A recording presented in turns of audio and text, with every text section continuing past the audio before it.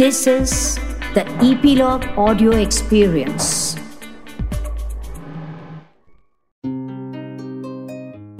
नमस्कार, मैं हूं भावना सोमाया और आपका स्वागत है ईपीलॉग मीडिया के show diary of a dancer में। आज की डांसर अब तक के सारे डांसर से अलग है। वो इसलिए कि वो डांसर नहीं, स्टूडेंट है। वो बचपन से डांसर नहीं, एक एक्ट्रेस बनना चाहती थी और ये इत्तेफाक की बात है कि जो उसको पहला रोल दिया गया एज एन एक्ट्रेस वो डांसर की कहानी थी।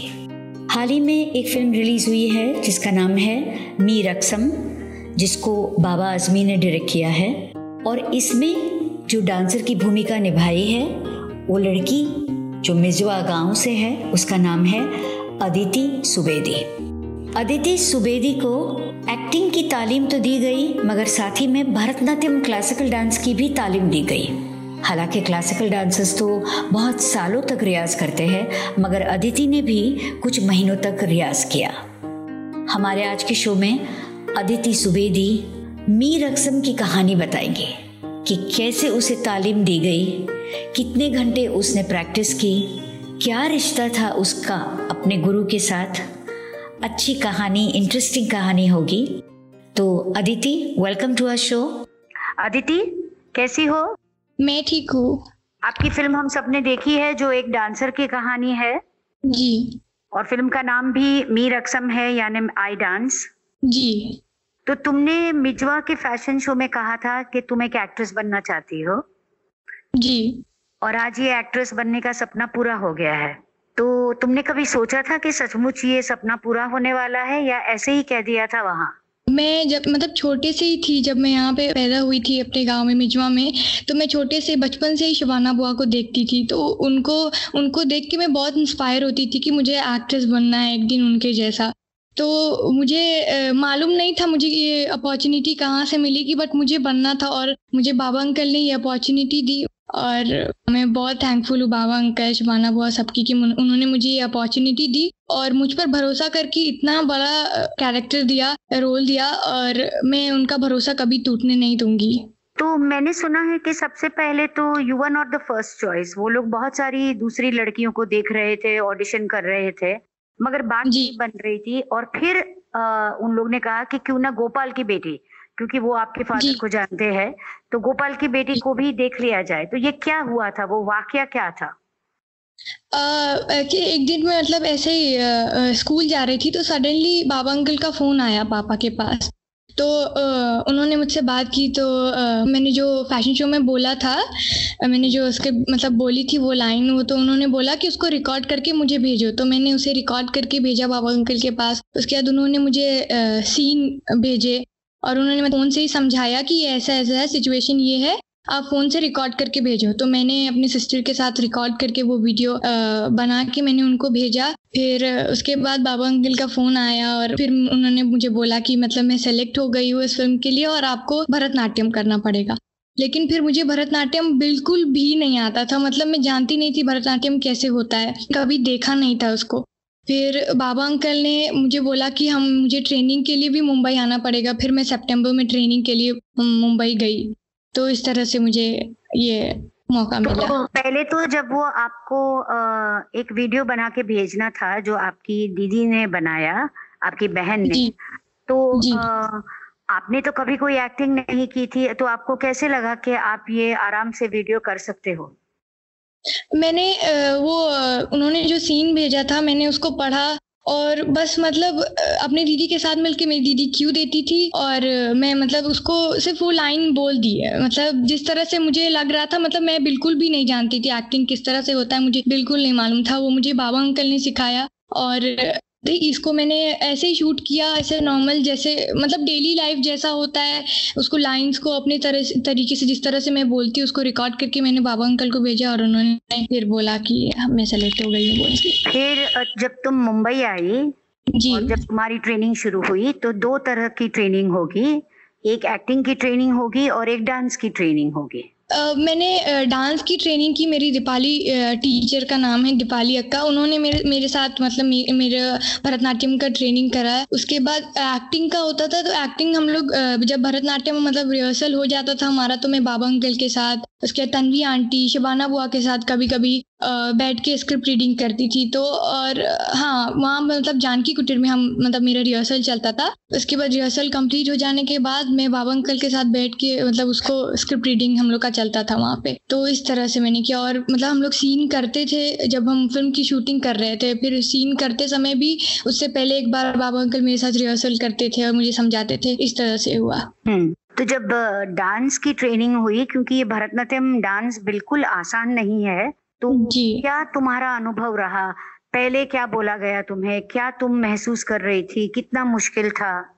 पहले तो जब भी बाबा अंकल ने मुझे बोला कि आपको भरतनाट्यम करना पड़ेगा, तो मुझे लगा बहुत इजी होगा। मतलब जैसे नॉर्मल डांस मत करती हूँ तो वो मुझे बहुत अच्छा लगता है, ऐसे नॉर्मल डांस करना बॉलीवुड सॉन्ग पे, ये सब मैं करती हूँ। तो मुझे लगा ऐसा ही कुछ होगा, ज्यादा टफ नहीं होगा। तो मैंने बोला हाँ मैं कर लूंगी। फिर मैं मुंबई गई तो वहाँ पे मेरी टीचर से मुलाकात हुई। उसके बाद हम धीरे धीरे ट्रेनिंग करना चालू किए, तो तब जाके मुझे मालूम पड़ा कि इसमें कितना मेहनत है। और बहुत बहुत अच्छा एक्सपीरियंस रहा उनके साथ। और मैं बहुत डरती थी अपने टीचर से। मैं जब भी अपने रिहर्सल का टाइम होता था, वो आने वाली होती थी, तो मैं उनको देख के मतलब मुझे बहुत डर लगता था, मैं रोने लगती थी। ऐसा होता था मुझे कि अभी आज सही होगा कि नहीं, डांटेंगी बोल के, ये सब बहुत होता था। लेकिन बहुत अच्छा एक्सपीरियंस रहा उनके साथ, और उन्होंने बहुत अच्छे से सिखाया। और आज जो पसंद कर रहे लोग, सिर्फ उनकी वजह से मैं कर पाई हूँ। क्योंकि सबसे जो मुश्किल बात होती है भरतनाट्यम डांस में, वो होता है आरामंडी में बैठना, यानी अपने पाँव फैलाकर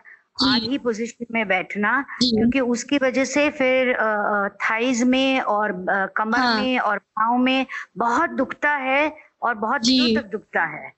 तो क्या करती थी तुम? आरामंडी मेरी टीचर करवाती थी, तो मुझे मतलब एक जैसे पहले बोलती थी 1 मिनट तक हम खड़े रहेंगे, फिर ऐसे टाइम लिमिट धीरे धीरे बढ़ाती थी ताकि मैं मतलब और अच्छे से बैठ सकूं और मतलब ज्यादा देर के लिए हो सके। तो 1 मिनट 2 मिनट ऐसे ऐसे बढ़ता था। तो उस वजह से मेरे घुटनों में बहुत तकलीफ भी होती थी, पूरे मतलब स्वेलिंग हो जाती थी। उसके बाद मैंने वो आइस पैक लगाती थी, उसको गर्म पानी से धुलती थी। तो ये सब करना पड़ा था।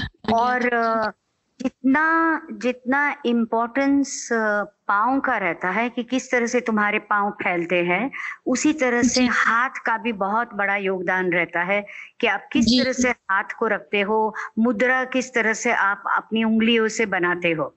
तो ये मुद्रा के बारे में आप कुछ कहना चाहोगे? आपके लिए आसान था, फौरन समझ में आ जाता था, या बार बार पूछना पड़ता था, भूल जाती थी?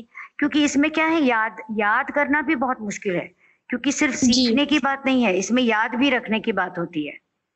जी, तो हमारा जो एल्बो होता है वो हमें स्ट्रेट रखना पड़ता है जब हम मुद्रा बनाते, तो वो भी मतलब मेरा सही नहीं होता था, तो वो भी उन्होंने बार बार बोल के मेरा सही करा। और उसके बाद जो टीप पताका होता है, उसमें हमारी जो फिंगर है उसको थोड़ा बेंड करना पड़ता है, तो वो मुझसे नहीं होता था। तो एक बार उन्होंने क्या किया, मुझे बोला कि सेलो टेप लेके आओ, तो उसको सेलो टेप से बांध दिया। तो बोले अब हो पाएगा। मतलब बार बार बोलती थी नहीं हो पाता था, तो ऐसे उन्होंने किया, तो हाँ फिर हो गया। जो तीसरी बात होती है डांस में, वो होता है अभिनय। तो जो फेशियल एक्सप्रेशंस थे डांस को लेकर, उसको किस तरह से ट्रेनिंग आपको दी गई और आपने किस तरह से उसे समझा? हमारा सूफी सॉन्ग पे था, तो मतलब हमने ट्रेनिंग की, उसके बाद सारे स्टेप सीखे। मतलब हमारा कोरियोग्राफी उस सॉन्ग के साथ मेरा हुआ, बीट पे पूरा मतलब मिलाया गया। उसके बाद हम धीरे धीरे एक्सप्रेशन पे वर्क करने लगे, बाबा अंकल बैठ के देखते थे, और फिर मुझे बता दिया गया था ऐसा ऐसा है। मैं गाना भी सुनी, और मुझे मालूम था कि वो मतलब फिल्म के वजह से क्लाइमेक्स में क्या करना है, कैसे करना है, तो वो मुझे बाबा अंकल ने समझा दिया था। तो वो सूफी सॉन्ग में लाने के लिए वहाँ पे जब हम शूट करने गए थे क्लाइमेक्स, तो मतलब बाबा अंकल उसको मुझे बताते थे ये है ऐसा है, तो मतलब वो गाना सुन के खुद हो जाता था। और वो कॉस्ट्यूम जो पहना था तुमने, और पूरा जो उसमें सजावट होती है, सर से लेकर पांव तक घुंघरू, जब तुमने पहली बार ये कॉस्ट्यूम पहना तो तुमको कैसा लगा? मुझे बहुत अच्छा लगा कॉस्ट्यूम पहन के, और घुंघरू घुंघरू मुझे पहन के बहुत अच्छा लगता है, मतलब एक अलग सी मतलब पॉजिटिविटी आती है अंदर से, मतलब मुझे बहुत बहुत अच्छा लगता है, मतलब एनर्जी आ जाती है। देखो, फिल्म का नाम है मी रक्सम, उसका मतलब है आई डांस।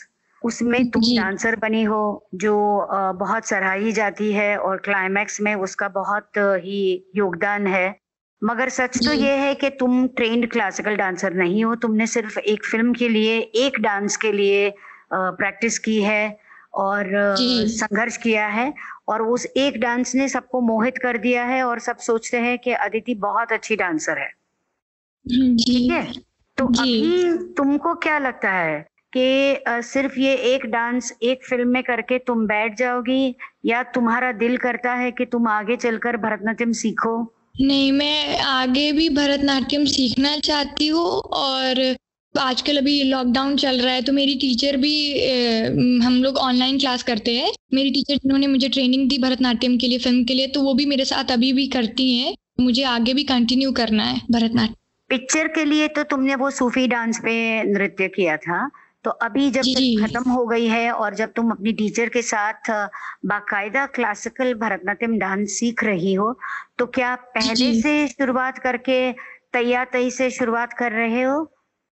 जी, हम स्टार्टिंग से कर रहे हैं, मतलब जैसे हाँ, फुटवर्क होता है, छोटी छोटी तैया तई, चीजें। हाँ, जी और उसके बाद नाटा अडव और उस तरह से। हाँ हाँ, जी तो आगे चलकर अदिति तुम्हारा क्या प्लान्स है? डांस तो तुम ऑनलाइन सीख रही हो, तो अभी जी निजवा गांव में तुम हो, मुंबई नगरी यहाँ है, क्या लगता है कैसे तुम क्या करना चाहती हो आगे चलकर?